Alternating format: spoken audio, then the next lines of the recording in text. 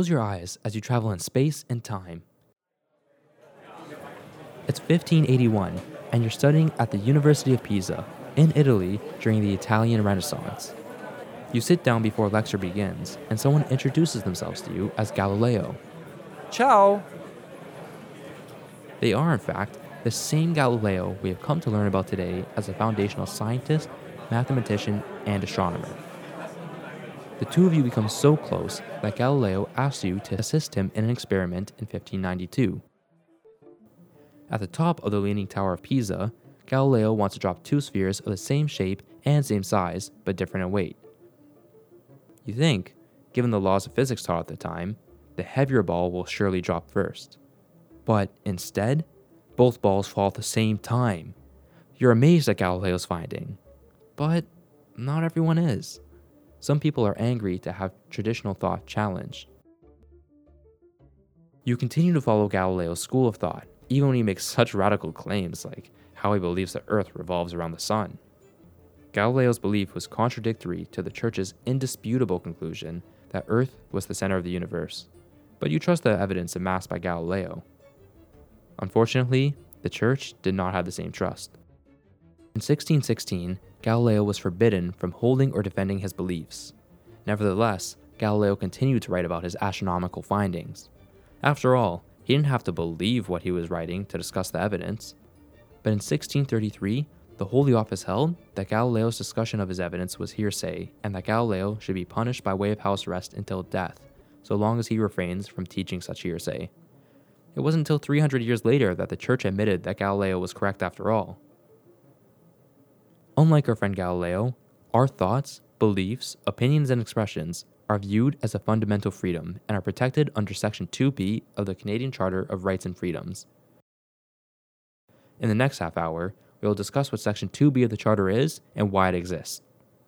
Also, Queen's Law Professor Sherry Metcalf will join us to explain how the freedom of expression can be infringed while exploring conventional issues through the scope of Section 2B rights. Good morning, and welcome to Queen's Law Pro Bono Radio. I'm your host, Austin Lang. Queen's Law Pro Bono Radio discusses interesting and off-center legal topics that aims to make legal discussions more accessible to you. We strive to stimulate interest and provide information while always being entertaining. This week's show is on Section 2B of the Canadian Charter of Rights and Freedoms, the freedom of expression. PBSE at the Faculty of Law, Queen's University, cannot provide legal advice. This document contains a general discussion of certain legal and related issues only. It is not legal advice. Please consult a lawyer if you require legal advice.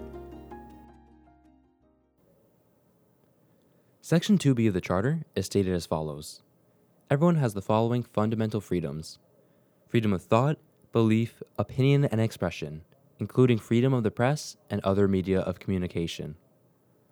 There are several different reasons why the freedom of expression receives protection by the Charter. One purpose of protecting our freedom of expression is to promote truth through the open exchange of ideas. This rationale is evident through our example with Galileo. Though Galileo spoke the truth in saying that the Earth revolves around the sun, he was forbidden from expressing his findings. Consequently, it was wrongly taught that the sun revolved around the Earth for hundreds of years. In this scenario, Galileo's freedom of expression was prohibited at the expense of attaining truth. In light of this, having an open discussion with each other to attain truth is a fundamental principle that premises the freedom of expression. Another purpose of protecting our freedom of expression is to promote political and social participation. In fact, this purpose may be the most essential of them all, and has been cited by the Supreme Court of Canada as perhaps the linchpin of the Section 2B guarantee.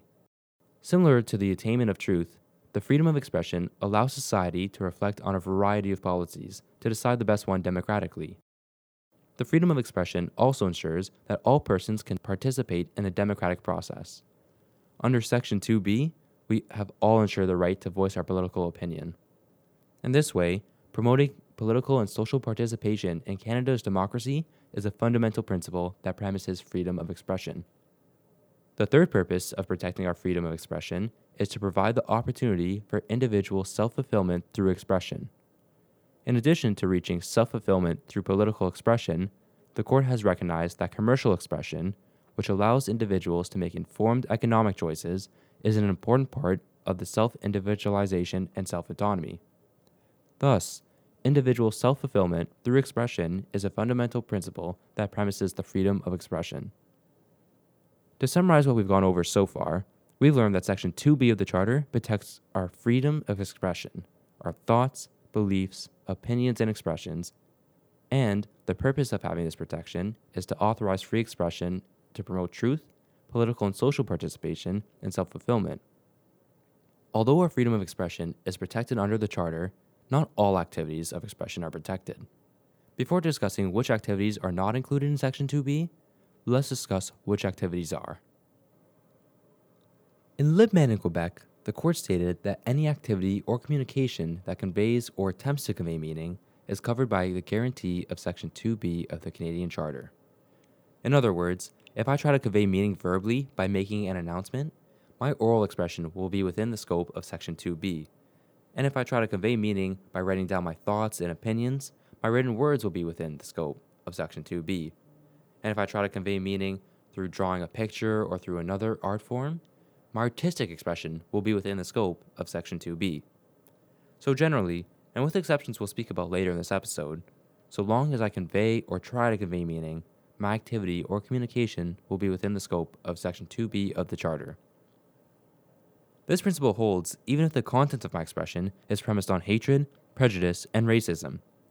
For example, in Aaron Keekstra, an Alberta high school teacher willfully promoted hatred by communicating anti-Semitic statements to his students. The court found that willfully promoting hate to an identifiable group is an expressive activity and is thus covered under Section 2B of the Charter. As we will discover later in this episode, however, just because an expressive activity is covered under Section 2B of the Charter does not mean it receives unfettered protection. The content of one's expression, no matter how unpopular, hateful, unpleasant, or distasteful it may be, is an irrelevant consideration in qualifying it as an expressive activity under Section 2B. The neutrality in application afforded by the court further indicates that one's freedom of expression is a fundamental freedom worthy of protection, subject only to narrowly defined limitations. Broadly stated, and as we will see and discuss further in this episode, a government body that wishes to curtail freedom of expression will bear the burden of proving that any limit imposed is a reasonable limit, prescribed by law and demonstrably justified in a free and democratic society. This may include, as was the case in Keegan, criminal prohibitions against hate speech. In addition to hate speech, picketing, expressing oneself in their language of choice, pornography, voting, and engaging in work for a political party or candidate make up a few of the many other expressive activities covered by Section 2B. The freedom of expression even includes the right to receive expressive content, and thus ensures that individuals can seek expression in addition to creating expression. Put more simply, you have a right to listen to this episode of Pro Bono Radio just as much as I have a right to produce it. The freedom of expression also includes the right not to express anything at all. In fact, in Slight Communications Incorporation and Davidson, Justice Lemaire wrote that silence can express something more clearly than words could do. Through this interpretation, silence is in itself a form of expression and is thus covered under the right to freedom of expression. As we have come to learn since the beginning of this episode, the court has taken a broad and widely inclusive interpretation of what activity the freedom of expression covers. Though the freedom of expression is widely inclusive, it is not absolute. So, in the second half of this episode, let's explore the limitations of freedom of expression. We'll begin our discussion by exploring how one's method of expression can remove the activity from within the scope of Section 2B. The method someone uses to communicate their expression and the location in which they express themselves can determine whether or not their freedom of expression will be covered under Section 2B of the Charter. Do you remember the reasons why we have freedom of expression? They are to promote truth, political and social participation, and self-fulfillment. Expressive activity should be excluded from the protective scope of Section 2B if its method or location undermines the values that underlie that guarantee. A helpful analogy is provided by the court in Montreal City and Quebec Incorporation through the expression of violence. Violence is an expressive activity because it can convey meaning or attempt to convey meaning. However, when violence is used as a method of expression, it prevents people from having a productive discussion that may lead to the attainment of truth. and though the person expressing themselves may feel more fulfilled by choosing violence as their method of expression, the self fulfillment of the victim is then diminished. As demonstrated in this example, violent expression as a method of conveying meaning is antithetical to the underlying purpose of having our freedom of expression protected. As a result, violence is an expressive activity removed from Section 2B coverage and protection. For the same reason, threats of violence are removed from Section 2B coverage and protection. At this point, we know that the freedom of expression is widely inclusive, but the method used to convey expression, such as violence, may remove the expressive activity from Section 2B coverage. By now, we should better understand what activity is included as an expression and what activity is excluded. Moving forward, let's think about the activity that does count as expression under Section 2B of the Charter. Once it's established that activity falls within the scope of freedom of expression, the next question worthy of discussion is how the government can infringe or violate that freedom of expression. Professor Sherry Metcalf is joining us to talk about what activity infringes Section 2B rights, how the government can justify that infringement, and contemporary issues involving our freedom of expression.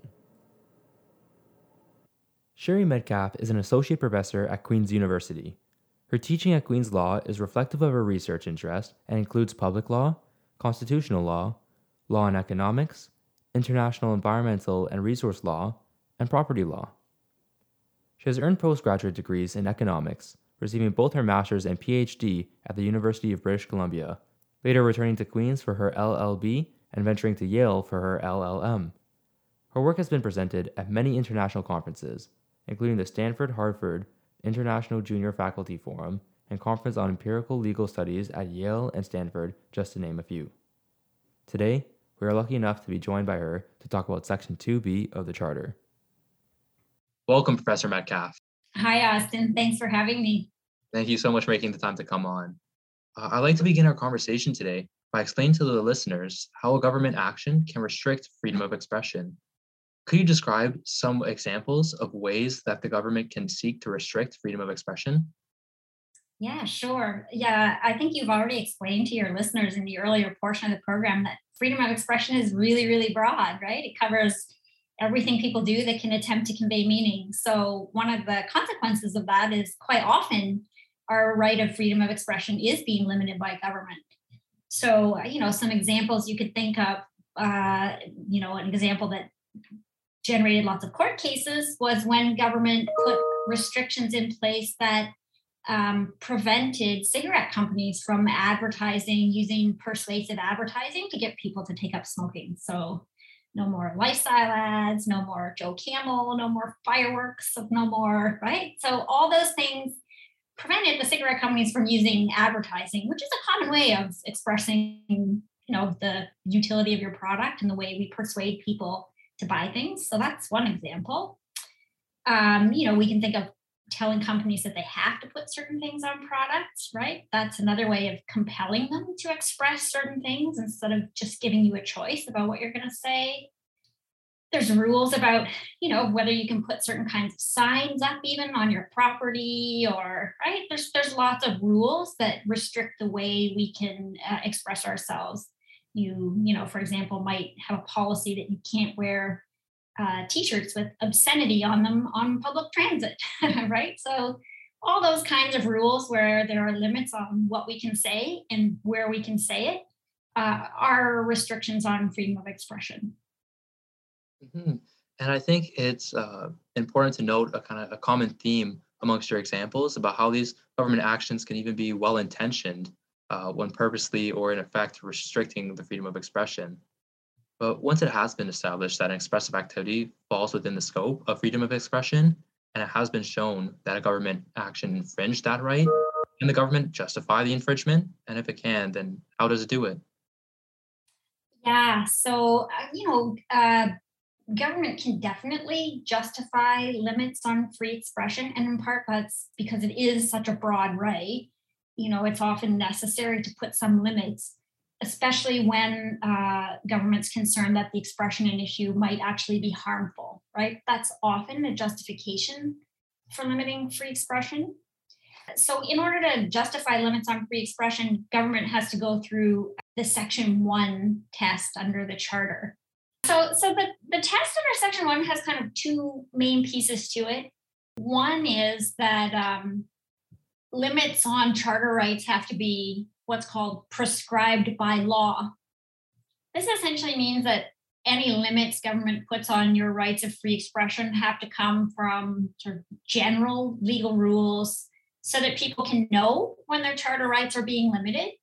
And also because these kind of rules, legal rules, prevent government from just sort of arbitrarily limiting your charter rights. So they limit government's discretion in deciding, oh, maybe we'll limit this person's expression, but not that person's, right? So it's a kind of a clear standard that courts can interpret. So that's an important part of any justified limit on free expression. But even if it has that, it has a second test that it has to get over. And so that's what courts have set out as the Oakes test, right? So it's a more general test that actually applies to limits, on freedom of expression, but also on other kinds of charter rights as well. And it has two parts to it because courts like multi-part tests. And so, so the first part is, courts will scrutinize the purpose. What's the purpose behind limiting freedom of expression here? And it has to be a purpose that's important enough to warrant limiting a charter right. So usually the standard for that is, well, is it pressing and substantial? So that's the first part. The second part is, okay, even if the objective is pressing and substantial, has the right been limited in a way that's proportional? So there's multi-parts to that as well, right? So the limit on the charter right has to actually have what the courts call a rational connection to the objective. It's got to actually do something to advance the objective. The second part is it has to impair the charter right as little as reasonably possible to actually advance the objective. And then the third part is when we look at the beneficial effects that come from pursuing the objective, they have to outweigh the negative impacts on individuals whose rights or freedom of expression are being limited. So, you have to go through all those different steps in order to justify a limit on rights of free expression. So it's a pretty rigorous test. Government bears the burden. They have to actually provide the evidence and explanation for why they actually can show their law meets all these criteria. And at the justification stage, courts do take into account different aspects of the context. And one of the most important things at the Section 1 stage is what's the message that you're actually conveying? And so courts will look and see how close is what you're saying to the purposes of Section 2B. Is it helping to advance truth-seeking? Is it helping to advance political participation? Is it something that actually helps with self-fulfillment and human flourishing? So the closer it is to those purposes, the harder it is for government to limit the expression that we're talking about. So that's like a long answer, but it's a complicated process to justify limits on charter rights. Mm-hmm. And perhaps how rigorous this test is really speaks to how important it is to have our freedom of expression and how protected it is as well. We've recently seen some contemporary examples in which issues on our freedom of expression has been raised, notably the Freedom Convoy in the past few months. You've written a post on the Queen's Law website about this, and you write that the Freedom Convoy highlights the need for Canadian governments to get much more serious in addressing these threats to Canadians' democracy. Can you explain to our listeners what issues Freedom Convoy raises regarding freedom of expression? Yeah, so, the Freedom Convoy protests, I think that, obviously some of the people who are participating in the Freedom Convoy protests really were, engaging in activity that would fall within the scope of free expression, right? So some people, especially at the very beginning, maybe were there sort of peacefully protesting, putting forward their ideas about what things they didn't like about government's pandemic policy. And, so that's all, even if you disagree with people's ideas, that's not required that a person have ideas that everyone agrees with in order to stay within the scope of free expression. But some of the other aspects of the Freedom Convoy, were much more troubling, right, and start to fall outside the scope of legitimate sort of free expression claims. So there were certainly allegations that there were some people who were holding up. Again, not everyone, but some people were essentially, showing swastikas or Confederate flags. And so, those kinds of elements really, I think in the article is that they taint the protest, right? With expression that is, it's akin to sort of hate speech, right? It's promoting ideas that essentially denigrate the equality and freedom of others. And so those certainly, at the very least, can justifiably be limited, right? Even though in theory they perhaps could come within the scope of free expression, it's not hard for governments to create laws that can limit expression like hate speech, for example. But and other aspects, so the infiltration of money from outside interests, sort of deliberately promoting particular views that were really trying to sort of advance their own interests, right? In one sense, some people might think, oh, this is great, this is just the marketplace of ideas, right? But in other ways, it's not transparent. It's very manipulative of what people are actually exposed to. And it's important for us, I think, to think seriously about how these kinds of influences interact with the underlying purposes for which we really put freedom of expression in the charter, right? How do they interact with our concerns about truth-seeking, promoting democratic discourse, and allowing self-fulfillment, not just for the speaker, but for everyone, for listeners as well, right? Mm-hmm. It's so interesting that you mentioned the specific phrase, a marketplace of ideas, and that we might be exposed to certain kinds of ideas. I know this has been an issue raised with social media, as social media and podcasts as a medium have become more and more popular, and they've raised with it novel freedom of expression issues. I know the internet has created numerous platforms for personal expression, but private platforms also exercise control over free expression and are not subject to the limitations imposed by the Charter on government actors in the same way that the government has a direct response to Freedom Convoy. Can you explain some of the pros and cons of private platforms, such as Facebook and Spotify's ability to restrict free expression? Yeah, so it's so interesting, right? When we think about how the sort of private platforms and their self-regulation fit into our broader ideas about freedom of expression and how important it is for fulfilling these sort of big purposes, right?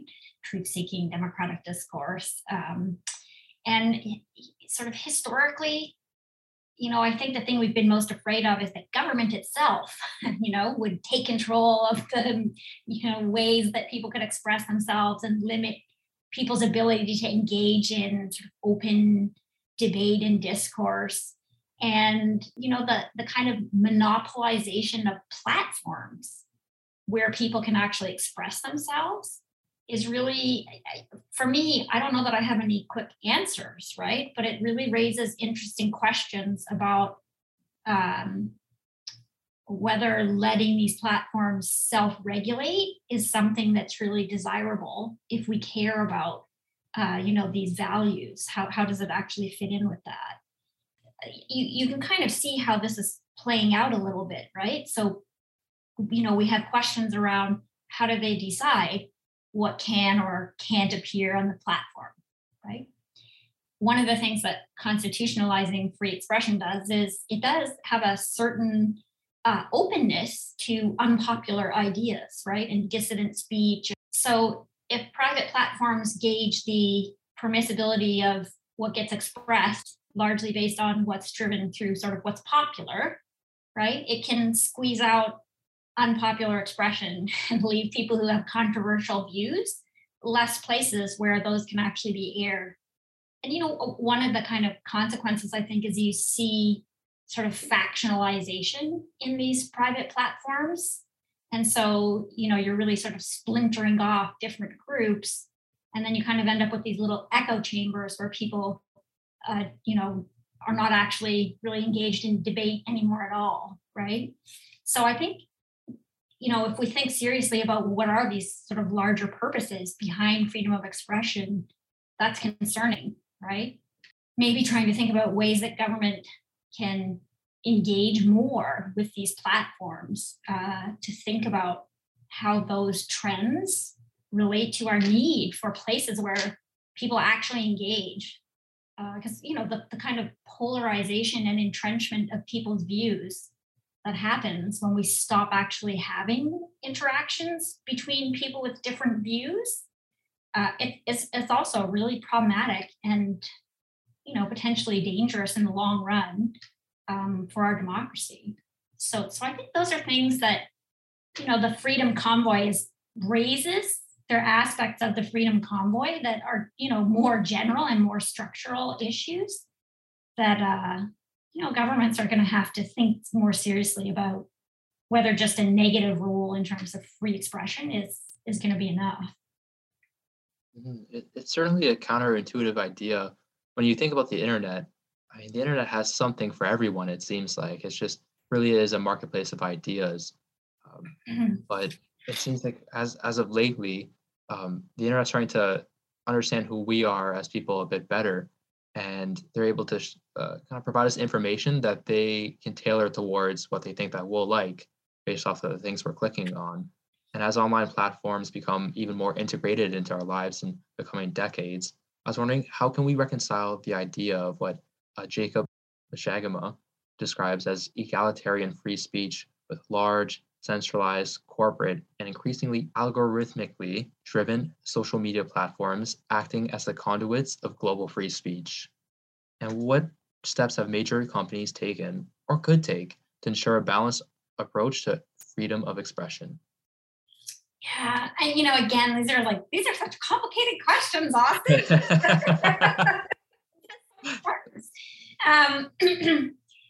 Yeah, and there's so many different things that you could talk about, in your question, right? So one really interesting thing that just popped out to me a little bit is, what do we mean by a balanced approach, right? Like in some ways, we have this intuitive idea that a balanced approach is one where we get sort of both sides presented equally. But we know from the need for sort of fact checking and manipulated facts and so on, that sometimes balance isn't the thing we want, right? So I do think it can be really challenging to think about how to make these platforms and their self-regulation, if that's what they're going to do, something that is better aligned with the purposes that underlie free expression, right? Certainly having policies that were clearer and that had sort of more objective criteria about deciding when to limit expression and what kinds of expression would be limited. I think that's something that at least would be helpful, right? So that it didn't seem as arbitrary potentially to people what is and isn't limited, right? Because we do definitely have concerns / claims that different platforms have become politicized, right? And so that they're actually limiting expression when it doesn't conform with their preferred, sort of corporate take on political issues or whatever, right? And again, that's something that's really detrimental because it prevents us having these kind of common spaces where people can, be on the platform with different ideas. So I do think trying to find, if it's possible, ways to have less politicized criteria for deciding, what expression can and can't be limited, if there was such a thing, that would probably be helpful. Another thing about online platforms is that, it's really not transparent to us at all how the information that we can select from gets selected out of everything that's available, right? So this is the thing you mentioned, that the algorithms that essentially select and curate the information before we even get it to review, they play a huge role in structuring the kind of interaction we can have with other people through these platforms. And the role that these algorithms play, I mean, everyone sort of knows it in general, but when it comes to sort of your specific interactions, I think it's really not transparent at all. And so I think, that's definitely something where, I don't know whether it's sort of ordinary consumers need to be given some kind of a warning label or something like that, or whether regulators need to look more carefully at the kinds of information that are algorithmically sifted or, right?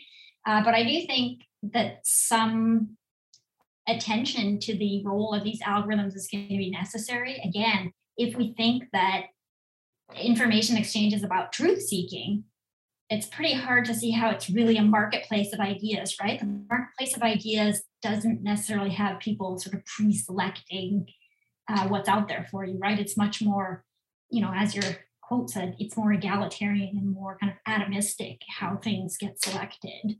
So I think, again, that's another aspect of this that's different from our intuitive ideas about how free expression works.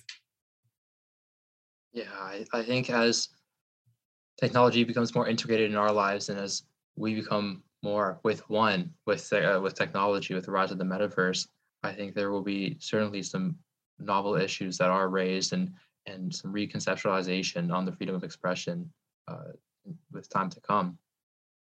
Professor Metcalf, I want to thank you so much for taking the time to join us in the discussion of freedom of expression. It's been extremely delightful to listen and to hear your point of view regarding these issues. Once again, I'd like to say thank you for joining us today on Queen's Law Pro Bono Radio and to all the listeners out there. You're very welcome, Austin. And there's lots more people could say. You'll have to run a second show. Before we end the show, we would like to say that the views expressed on this show do not necessarily reflect the views of the producers, host, or the Queen's University Faculty of Law.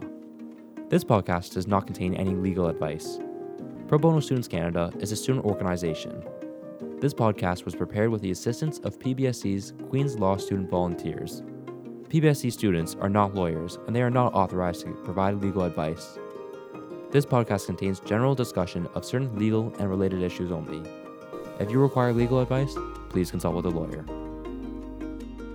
Today's show was produced and hosted by me, Austin Lang. If you enjoyed this interview, you can find more on the Queen's Pro Bono Radio website.